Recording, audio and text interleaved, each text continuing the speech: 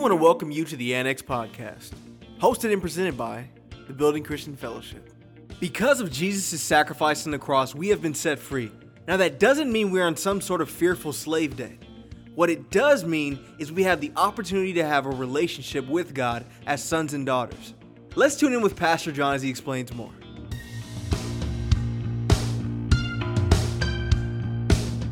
This morning I want to ask you guys to forget what you think you know about God and receive this word. I'm going to set up some foundational truths so we can truly receive the love of the Father today. So I want us all to get to a place where we don't know anything. Now, a lot of you right here is like, well, wait a minute. What you mean forget what I know about God? I know a lot. I've been serving him. I've read about him. I know everything about him that there is to know. I'm growing in the things of God. Well, 1 Corinthians chapter 8, verse 2 says this. And if anyone thinks that he knows anything, he knows nothing. Yet as he ought to know. Biggest problem we have is, I'm going to tell you right now, you don't have to raise your hand. When somebody tells you something that you already know, the first thing that comes out your mouth is, I know. Which means, I'm not listening to you. So I can't get this word into your heart if you already know.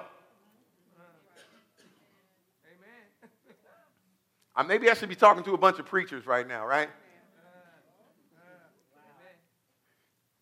Funny part about it is, saints, is we are at a point that we've read the Bible and we know, I've tried church, I know. So you're not even going to hear some of these things. But I declare right now in the name of Jesus that your ears are open to hear this word of God and your hearts will receive it. Praise God. There's a lot of things that we know in life and then we'll get to know. Hay muchas cosas que conoceremos en la vida. But when it comes to knowing God and anything about him, pero cuando se trata de conocer a Dios y cualquier cosa acerca de él,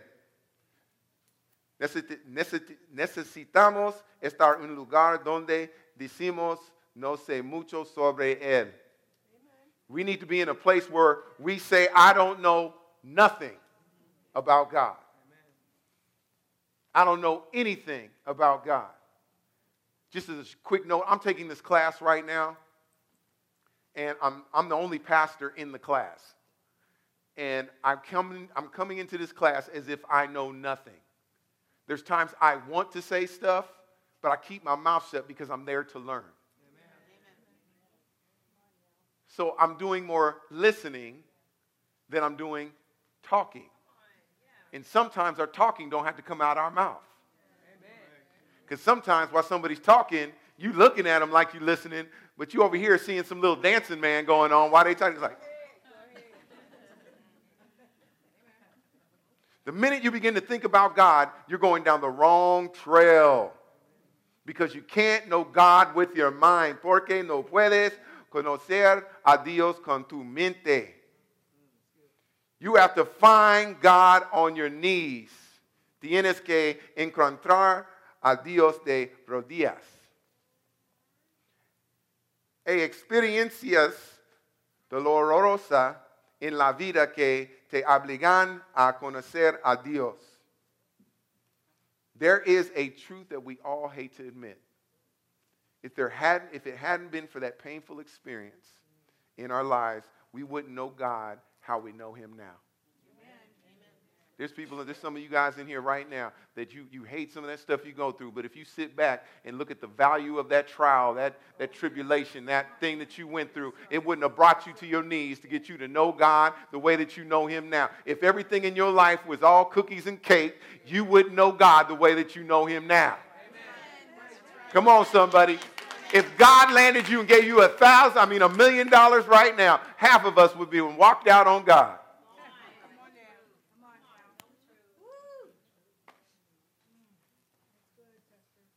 Philippians 3:10 says this, Paul said this, that I may know him and the power of his resurrection and the fellowship of his suffering. The fellowship of his suffering, being made conform to his death. Fellowship of his suffering. We're at the Building Christian Fellowship. And we're all around here together. We come with family and it's a love time and we're fellowshipping with each other. If I say, hey, let's have fellowship, you're thinking it's going to be a great time, right? That means we're going to be intimate with each other. Paul said that the way that I'm going to know him, the way I'm going to know the power of his resurrection, the way that I'm going to know about God in his resurrection is through the fellowship of his suffering. You want to know God? I hate to tell you this. You're going to know him through suffering. I'm sorry to break your theology and everything that everybody else told you. I hate to be the guy. But I'm here to tell you, if I told you, look, if you work out for 3 weeks, I need you for 2 hours, 3 weeks. Okay? 3 weeks, just 3 weeks. You can't eat this, you can't eat that, just for 3 weeks. But I can promise you at the end of these 3 weeks, you're going to look like this. And I'm slim in the waist, cute in the face. Slim trim above the rim, right? 3 weeks. If you kept that on your mind as you was going through the process, you would do it. But somewhere through the process, we forget the goal.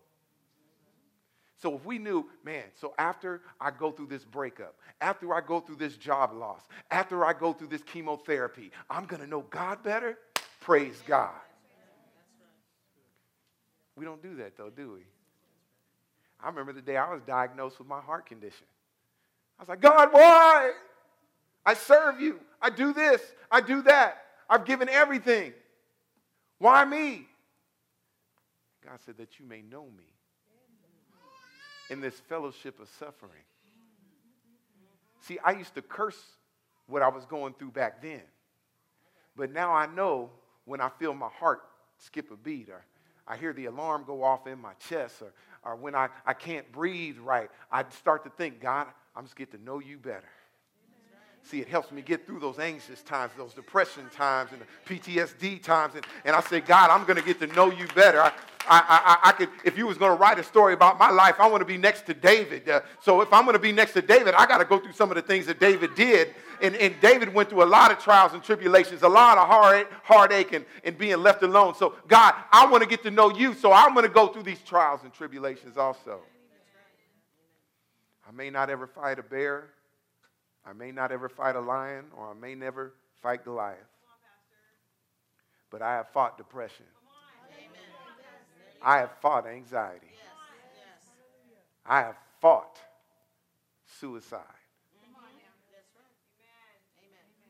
I don't think there's anything bigger than that. I'm sorry, a bear, a lion, I'd rather fight a lion.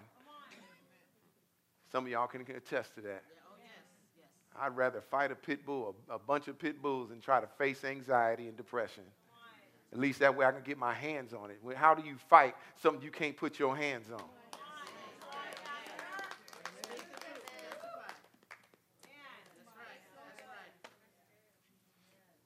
I was a fighter in my lifetime. I'd fight anybody. I wanted to fight. I'd find the biggest dude in the club. I'm not lying. I'd find the biggest dude in the club. And go down and be, hey, man, let's fight.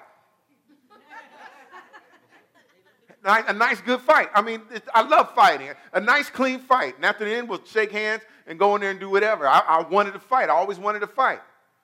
Didn't mind the fight. Been beat up. I'm not like one of them guys. I ain't never been beat up. I've been beat up. Ask my mom. But I could get my hands on that. But there's battles that are bigger than anything physical. How can I fight depression when I can't put my hands on depression? I can't put my hands on anxiety. I can't put my hands on fear. Spiritual things. How do I fight something spiritual? Fear is way too big for me to tackle by myself. Anxiety is way too big for me to tackle by myself. Come on, depression. And sometimes, saints, they try to gang up on you. All three of them come at one time. It's a gang fight. It ain't fair. What about the one-on-one? But God said, no weapon formed against me shall prosper. He didn't say I wasn't going to see it. He didn't say that I wasn't going to fight it. He said it just isn't going to prosper. And I got to believe that. I got to go through the fight. I got to go through the process. I got to make sure that I'm still standing up. If I get hit and get knocked down, I got to find some strength somewhere, somehow to get up on my feet and begin to fight again. Or I got to learn some type of spiritual jujitsu and fight on the floor. Some of y'all will get that later. We learn more about God through suffering. It's the suffering that brings us to our knees in submission and our knees in prayer. Seeking God with your head or your mind leads you down the wrong path of humanistic theology. And listen, humanistic theology is simply this. It's the art of limiting God to what you think. You can't contain God in your thoughts. That's why he said, my ways aren't like your ways. As far as the earth is from the heaven. You guys, you can't contain all of God in what you can think. I don't care how big your head is. Can't do it. And I'm not going to serve something that I can imagine.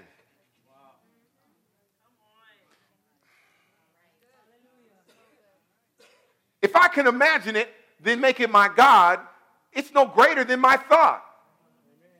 I'm going to serve something that's beyond my thought, beyond my strength, beyond my capacity. I'm going to serve the one and only true God, the one that created me and formed the heavens and the earth. That's who I'm going to serve.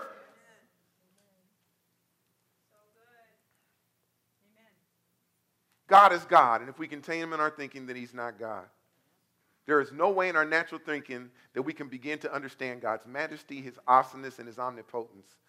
It's impossible. Romans 8:7 says this, the carnal mind is an enmity against God, for it is not subject to the law of God, nor indeed can it be. What we know about God is not in your head, it's in your heart. David said this in Psalms 119:10. He says, with my whole head I have sought you. Okay, I'm just seeing if they're paying attention. With my whole heart I have sought you. Oh, let me not wander from your commandments. Jeremiah 29:13. And you will seek me and find me when you search me with all of your head. Heart. Do you see what I'm trying to tell you here? God is not here, he's here. And some of us have known God for a long time, but we've only known him here and not here. If it's in your head, you'll think about it. If it's in your heart, you'll do it. You know why I say that? Watch this. If you think about it, it's here, you just think about it. Yeah, I should do that. But if something's in your heart, you're going to make sure it's done. That's why David says this, your word I shall hide in my heart, that I might not sin against you. See, he knows if it's in my heart, I got a better chance of not sinning. Why? I'll tell you about it in a minute. The problem most of us have is when we come to God, we try to get to know him through education. We learn a lot of stuff, but the problem with learning stuff is we soon forget. Watch this. I'm going to ask you this question. You don't have to answer it. Just think about it, okay? What role did Archduke Franz Ferdinand of Austria play in the start of World War I? That's what I thought. Okay, watch this. Most of us in here right now cannot name the 7 continents and where they're located. Okay?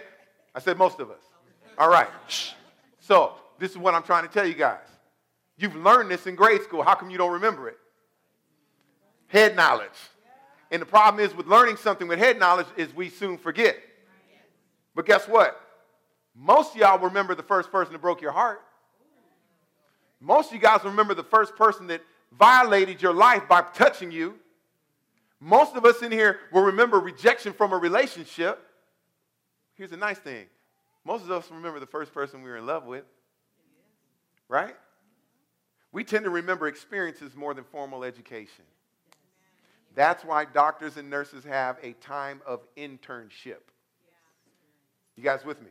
So what happens is a doctor or a nurse, whatever, before they become fully a doctor or a nurse, they learn stuff in the classroom, then they send them to do internships. Why? Because they don't go from learning in the class to going and doing surgery on you.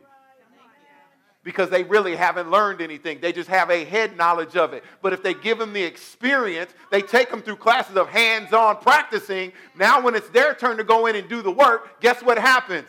They'll know it because they've experienced it already. Here, let me do this in church. So you go to church and you read and you go to Bible study and you get a head knowledge of it, and then you put yourself under certain people, and they call it discipleship. So you learn a hands-on experience so that they can turn you loose so you can start doing it yourself. Most of us want to go from here to here. I know. They get to this point, it's like, I know. If any man thinks he knows anything. So what you experience determines how you think. And if your experiences have only been bad, or if your experiences have only been from a human view or a worldly view, then you're going to think worldly. Amen. Before you were saved, you were worldly. So what makes you think that right when you get saved and you step into the word, into something spiritual, that automatically your mind, your thinking's changed? That doesn't happen. The same reason why when you got saved and your life was new, your teeth didn't grow back in your head. Some of y'all was hoping, I'm going to give my life to Christ and I have to wear these dentures anymore. Old things have passed away, behold, all things become new. Don't mean new teeth. Huh? Uh-huh. Didn't have no toenail on one of your toes? Still ain't got one. Still can't wear sandals. So when we come to Christ, we bring this humanistic way of thinking, this worldly thinking to a spiritual world. Then we end up missing God. See, the problem is that when we get saved, we're still thinking of like the world. You guys with me? But the Bible is spirit. So we take a worldly way of thinking into the Bible, and we miss out what God has for us. Watch this. I'm going to give you a worldly thought. You know what? Strike me, hit me, and I hit you back. Amen? If I walk up to any of you right now and smack you, I expect to get hit back. But what does the Bible say? Don't make sense, does it? How does it make sense that if I want to have a lot, that I need to give a lot? Don't make sense. Doesn't make sense that the Bible tells me to give 10% of what I have, and I barely have anything, but the Bible tells me to give 10%, and God said he's going to open up the windows of heaven and pour me out a blessing that I don't have room enough to receive. I knew I wouldn't get too many amens on that one. I know that the church is in this orphan spirit because of the percentage of people that tithe. We can't even get that part down, and that's spelled out for us. 10%. Watch this. Just watch. Do you know, let's say we have 200 people in here right now. Out of 200 people, the church, the average is 10% of the people actually tithe. A lot of people give, and here's the funny thing about it. Because you're earthly thinking, what you give, you just want to call tithe. Oh, no, I tithe. And you go, is that 10%? No. Then it ain't a tithe. Oh, it gets quiet during that time. They're talking about money again. See, God is a spirit, according to John 4:24. And the word that he speaks is spirit. So his word is spirit and it's life, according to John 6:63. And then in Romans 8, we just read it, the carnal mind is an enmity against God. It means your regular thinking goes against God's ways. So my normal thinking goes against what God is saying. So therefore, I can't really receive what God is telling me because my natural thinking doesn't get with the spiritual principles. And so when we come to being a Christian, we don't renew our minds. Be not conformed to this world, but be ye transformed by the renewing of your mind, that you may prove that which is that good, the acceptable, and the perfect will of God. Romans chapter 12, verse 1 and 2. You guys have to understand these things, is that we got to renew our minds so we can understand what God is trying to tell us. Some of you people in here that know about adoption know this, that if you have a child, you first bring the child in, they're not used to your environment because of the experiences, my God, because of the experiences that they've had previous to coming into your house. They're acting out. They're used to rejection, so they act out. Their perspective is one of rejection, so because they have a bad perspective of everything, they see things badly. So they come into this home where people want to love them and then want to cherish on them, and the kids are acting up and acting bad. It's not their fault. It's because of the world that they came from. So it takes a process to help renew these child's mind that in due season, they'll learn to accept the love of the parents that adopted them. This is what's happening in the church of God. We've been adopted into the family of God, but we still have this worldly thinking. But we're not children anymore, so we shouldn't be like babes. We need to understand and learn how to renew our mind by this new Father, the one that loves us so much that he gave his only begotten Son to us. That whoever should believe in him, watch this, it's not believing in his existence, it's believing in what he says. When you begin to believe in what he says, you shall not perish. You'll have everlasting life. But we're all running around acting like orphans, but we've already been adopted. He signed the papers, sealed it with his blood. Why do you think we have such problems with authority? See, I'm getting off my nose. The church is a family of families, right? Church is a family of families. And every family should have a father. So when God created a body, he says, I will give you pastors after my own heart. So God has given you a pastor. And I'm not trying to brag. I'm not trying to say anything. I love God. I was close to doing the song. Just automatic. Random. Anyway, I love the Lord, and I seek after his face daily. I'm not trying to get nothing from you. If I wanted to be rich, I would have stayed at my last job. I'm just telling you this. I do this because I love God, and because I love God, I love his people. Therefore, I'm keeping all the commandments because I love God with all my heart, my mind, my strength. So therefore, I love my brother as I love myself. I love you guys. I don't know half of y'all, but I still love you. That's why I get up and do this all week, 24 hours a day. Because my kids can't play sports. Why? Because I'm here with you guys. My family has to sacrifice, but I do it for the sake of the cross. Because greater is my reward in heaven for my sacrifice. So let me get back on track. You're here, the Father. God has given you a pastor. We have pastors here that have God's heart. But you know what the problem is? You guys have a hard time submitting to us. Orphans. Because a son will listen to his father. A daughter will listen to his father.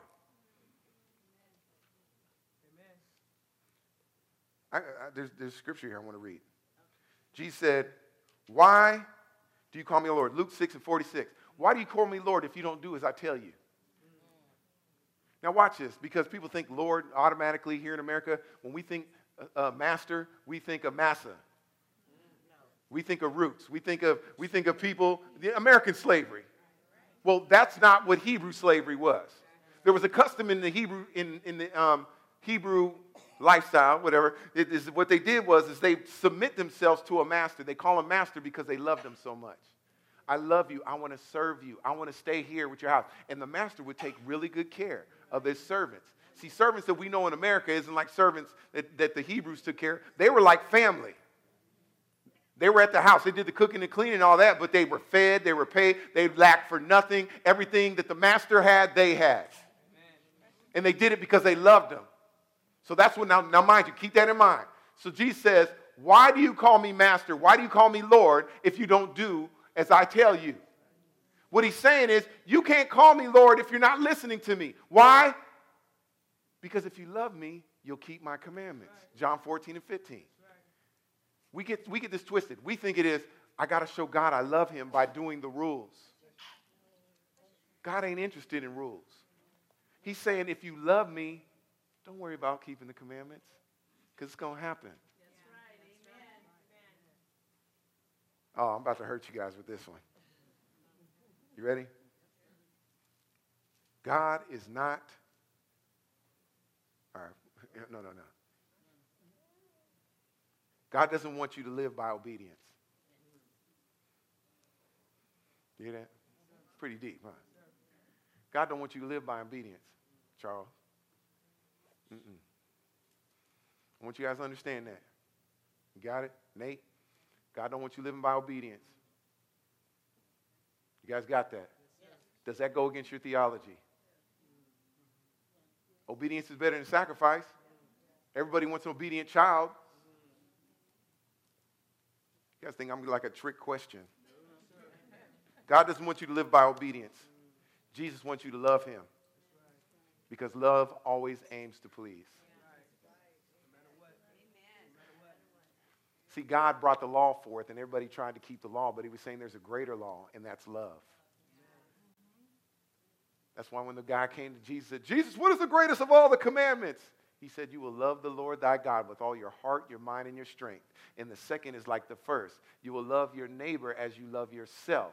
Basically what he's saying is, if you just love me, then you can love your neighbor. And when you love your neighbor as yourself, you fulfilled the law. It has nothing to do with rules. It has everything to do with love.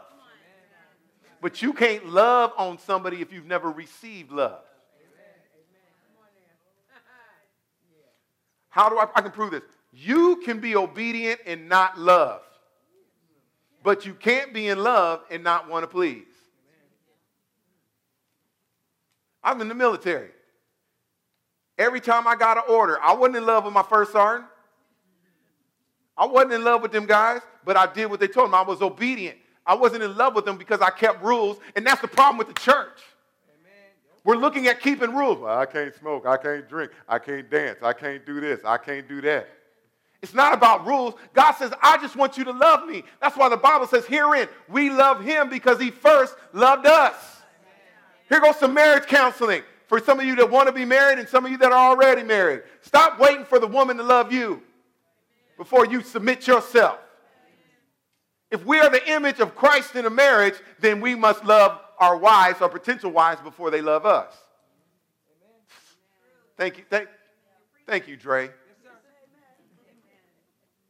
That was free counseling right there to some of y'all. You trying to wonder why girls in your life ain't doing what you want them to do and all that? Because you ain't submitting to them. I'm going long, but I got to say this. You guys ready for this? Y'all ready for this? Ladies, some of y'all ladies, don't write this down so you can tell your husbands later. Ephesians chapter 5, it says, wives, submit yourselves to your husbands. And men love to pull that one out. It's like anytime there's an argument, they're like, ha ha, bang. But if you go a little bit before that, it says submit yourselves one to another.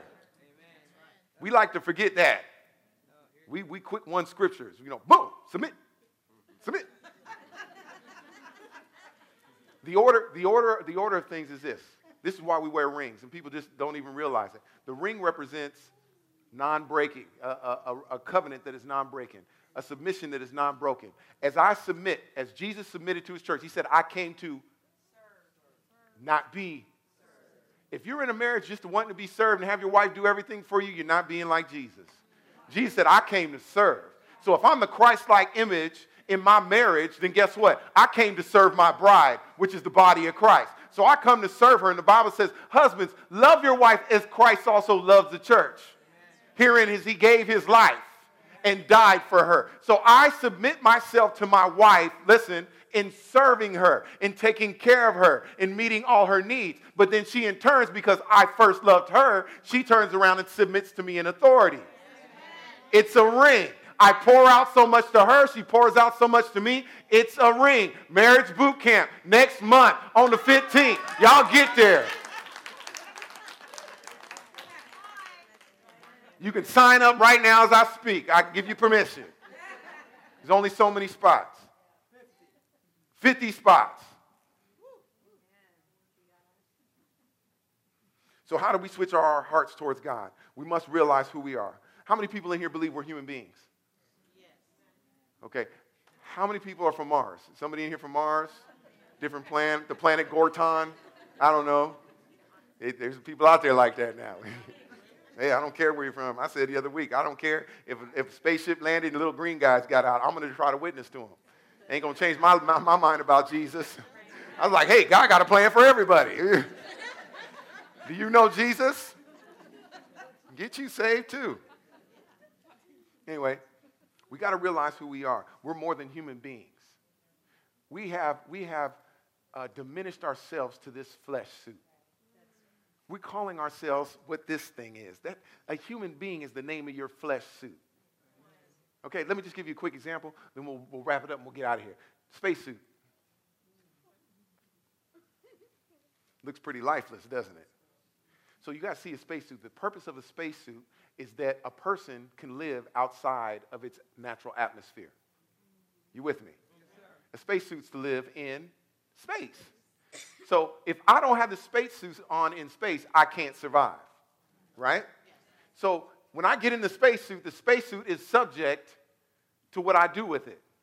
So if I want to pop lock for Jesus in my spacesuit, then I could pop lock for Jesus in the spacesuit. It does what I want to do when I move as I'm in space. Amen. So as I'm out in space, my suit will do what I want it to do. If I abuse the suit, eventually it will wear out very quickly. And then once the suit is all worn out, guess what? I, the one that's in it, has to return back to where I came from. You catching it? I am not the spacesuit. I am the person in the spacesuit. Who I am is inside the spacesuit. Saints of God, you cannot diminish your life to being a spacesuit. You are not a piece of flesh. You are a spirit being that lives in a suit that allows you to live on this earth. And when your suit wears out, even though it may have flaws in it, even though it may not be the suit you wanted, when it wears out, you're going to return back to where you came from, out of the bosom of God. But we want to be stuck talking about we a spacesuit. In a spacesuit, I'm still limited to the things that I could do. But see, you know what? God gives us this helper. He's like, look, you can only do so much in your spacesuit, but I'm going to give you an extra power inside of it so that while you're in the spacesuit, you can do a little bit more. I can have you doing things that you wouldn't normally do, supernatural things in this spacesuit. God gave us his spirit inside this flesh so that we don't have to succumb to the things of the flesh. As I close, saints of God, we were here before this earth was formed. We existed in Christ. Romans 11:36 says, for him and through him and to him are all things, to whom be glory forever. Amen. You know what this means? We were in Christ. We were in the Lord Jesus Christ, in God, before the foundations of the earth. We were in him. It's like, if you can imagine, it's like he pulled each one of us out of him. Literally, what he did is he breathed us. He spoke us, which came from his breath. The Bible says his word is spirit and life. Spirit. So when he made somebody, he's like, Kaya, J.R., J. He spoke us. We came from like he breathed us. We were already in him. Jeremiah chapter 1 verse 5 says, before I formed you in in the womb, I knew you. So before you actually got into your mother's womb, God knew you. That's because you were with him. Before you were born, I sanctified you. I ordained you a prophet to the nations. God knew you before you were born, even before you were in your mother's womb. David gives another account of this truth of God. He says this in Psalms 139:16. Your eyes saw my unformed body. All the days ordained for me were written in your book before one of them came to be. We come from out of God. He knew us before the foundations of this earth. God's plan wasn't to create a universe. It was to create a family. The universe was made to house us. So we get all twisted. We learn in school that there was this earth and the universe was made, and then all of a sudden some cosmic mistake happened and we were born. We've come from single-cell amoebas and all that other good stuff. No. Before the foundations of the earth were made, we were in God, and God thought of us, and he said, I'm going to give them a place to live, and I'm going to make all these things around it for them and for their good pleasure. I know when Kai and I were on vacation at St. Martin, I'm just going to let you guys know, my wife doesn't like sand. She loathes sand. And I know this was God. God ordained this moment because Kaya got out on the sand with me. And we're in this nice little beach. And I don't go out in ocean water. I'm a pool guy. Because there's animals in water. Yeah. So I walk out into the water. Got to be God. I'm walking out on the water, walk into the water, and I get to about right here. And the water's really warm. It's very unusual, very blue, beautiful. Never seen such beauty in my life. And there's all kinds of stuff going on, but for some reason, I don't hear any voices. I don't hear the boats zooming by. I just look up, and I notice it's just this nice little cove, and on the left were mountains. From out the water, mountains. And mountains on the right, and they were covered with beautiful tropical trees. And I'm looking, and then as I look off into the distance, in the horizon, and I see the clouds and just the beauty and splendor, I was overwhelmed and overtaken by the awesomeness of God. I was like, wow, God, you're so awesome. And as I sat there, I was beginning to feel God, and I heard a small voice say, I made this for you. Needless to say, I added about another gallon to the water out there. I just started crying. I just cried because I saw how much God loved me, that before I even got on this earth, he knew that I would be standing at this point. He knew before I was even that age that one day my son's going to be standing here and he's going to meet me in such a way that he's never met me before. He preordained that point and that time that when I got there, I would know him even a little bit better, that I would see his splendor, his awesome, his majesty. He showed that to me, and I can guarantee he's probably done it for some of y'all. There's been a time that you've been walking somewhere. It could be in your backyard. You look down at a caterpillar, and God will open up your eyes to see how marvelous he is, that he would create something, that God will speak to you. But sometimes we don't hear God because the Bible says, my sheep know my voice. And because we're still got that orphan spirit, we don't hear God speaking to us in the simple things. Do you know God wants to have a relationship with you? He's not interested with you following all the rules. He wants you to love him. But the problem is we avoid suffering. We avoid that process. If you look at the cross, there's a whole lot of suffering. That we have to also know suffering. Just like Paul, that I may know him. If you really want to know God, embrace the suffering. Get rid of your earthly thinking and trying to get out of it, trying to skip the process. Even though you don't understand it, you have to get to a point that, God, as I go through these trials, I'm being made more and more like you, more and more into your image. I'm falling more and more in love with you. Listen, I loved my wife when I married her, but I love her a whole lot more now. Watch this. And I didn't fall in love with her through all the good times. It was the suffering in our relationship that I learned to fall in love with her. I broke my wife's heart after 4 years of marriage. Broke her heart. Walked out on her. Was done with her. She didn't do nothing wrong. It was just me. I thought she was crazy, but it was me. And I broke her heart. And when I found out that I broke her heart and I heard how bad I broke her heart, it broke my heart. I didn't know what it was like to be a husband. See, you guys didn't tie it together. Because as a Christian, I should know what it's like to be a husband. Because he is the husbandman. He's the one that's married to the church. And my comment that I just made basically says I didn't know how to be a husband, which means I didn't even know how to be a Christian. But it wasn't until my heart was broken that I broke the one that I loved, the one that I prayed for. I broke her heart. And as I got broke down, I just so broke. I said, man, God, show me. Show me how to make up. Show me what I need to do. Show me how to be like you in my relationship. And he took me through some suffering. Because being repentive means you're going to do what you got to do to make it up.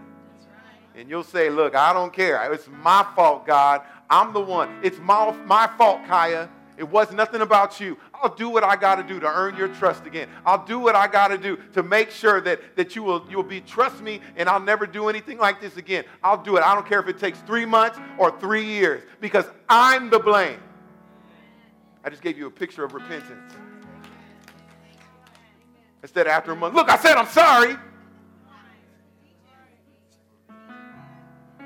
I just freed a couple of y'all just now. Saints of God, just real quick, rejection is a lie. I just need to add this, and then we'll wrap it up. Rejection is a lie. Your friends may reject you, and even your parents, but God wants you, and He wants you, and He wants to be in you. God experienced rejection so that we don't have to suffer from it.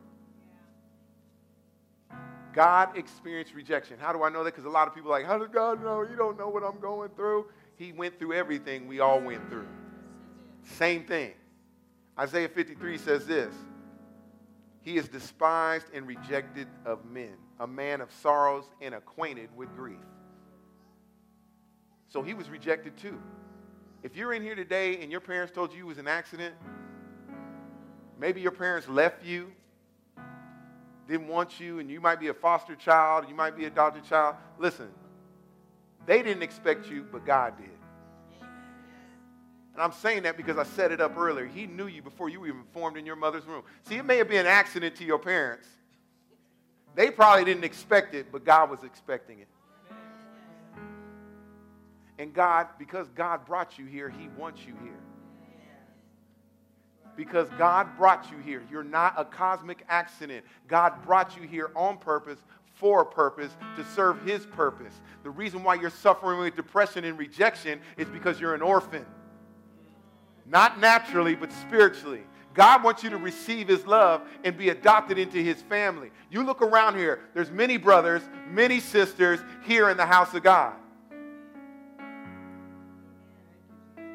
So when depression comes and he brings his friend suicide, you got to look and say, listen, I'm needed here. Sometimes you got to open up your mouth and say it out loud. I'm needed here. I may not see it now, but my God said that He preordained me, that He sanctified me before the foundations of the earth to be a prophet to the nations. I'm here for a purpose. I may not be living my purpose now, but I'm in the process of my purpose, and I'm going to hang in there that I may be conformed into the image of Christ. You can reject me if you want to, but they rejected Jesus, and look where He's at now. He's seated high on the right hand of the Father, making intercessions for the saints. So the more you reject me, the more I'm like Christ. Persecute me, talk about me, crucify me. I'm starting to be like Jesus more than I thought.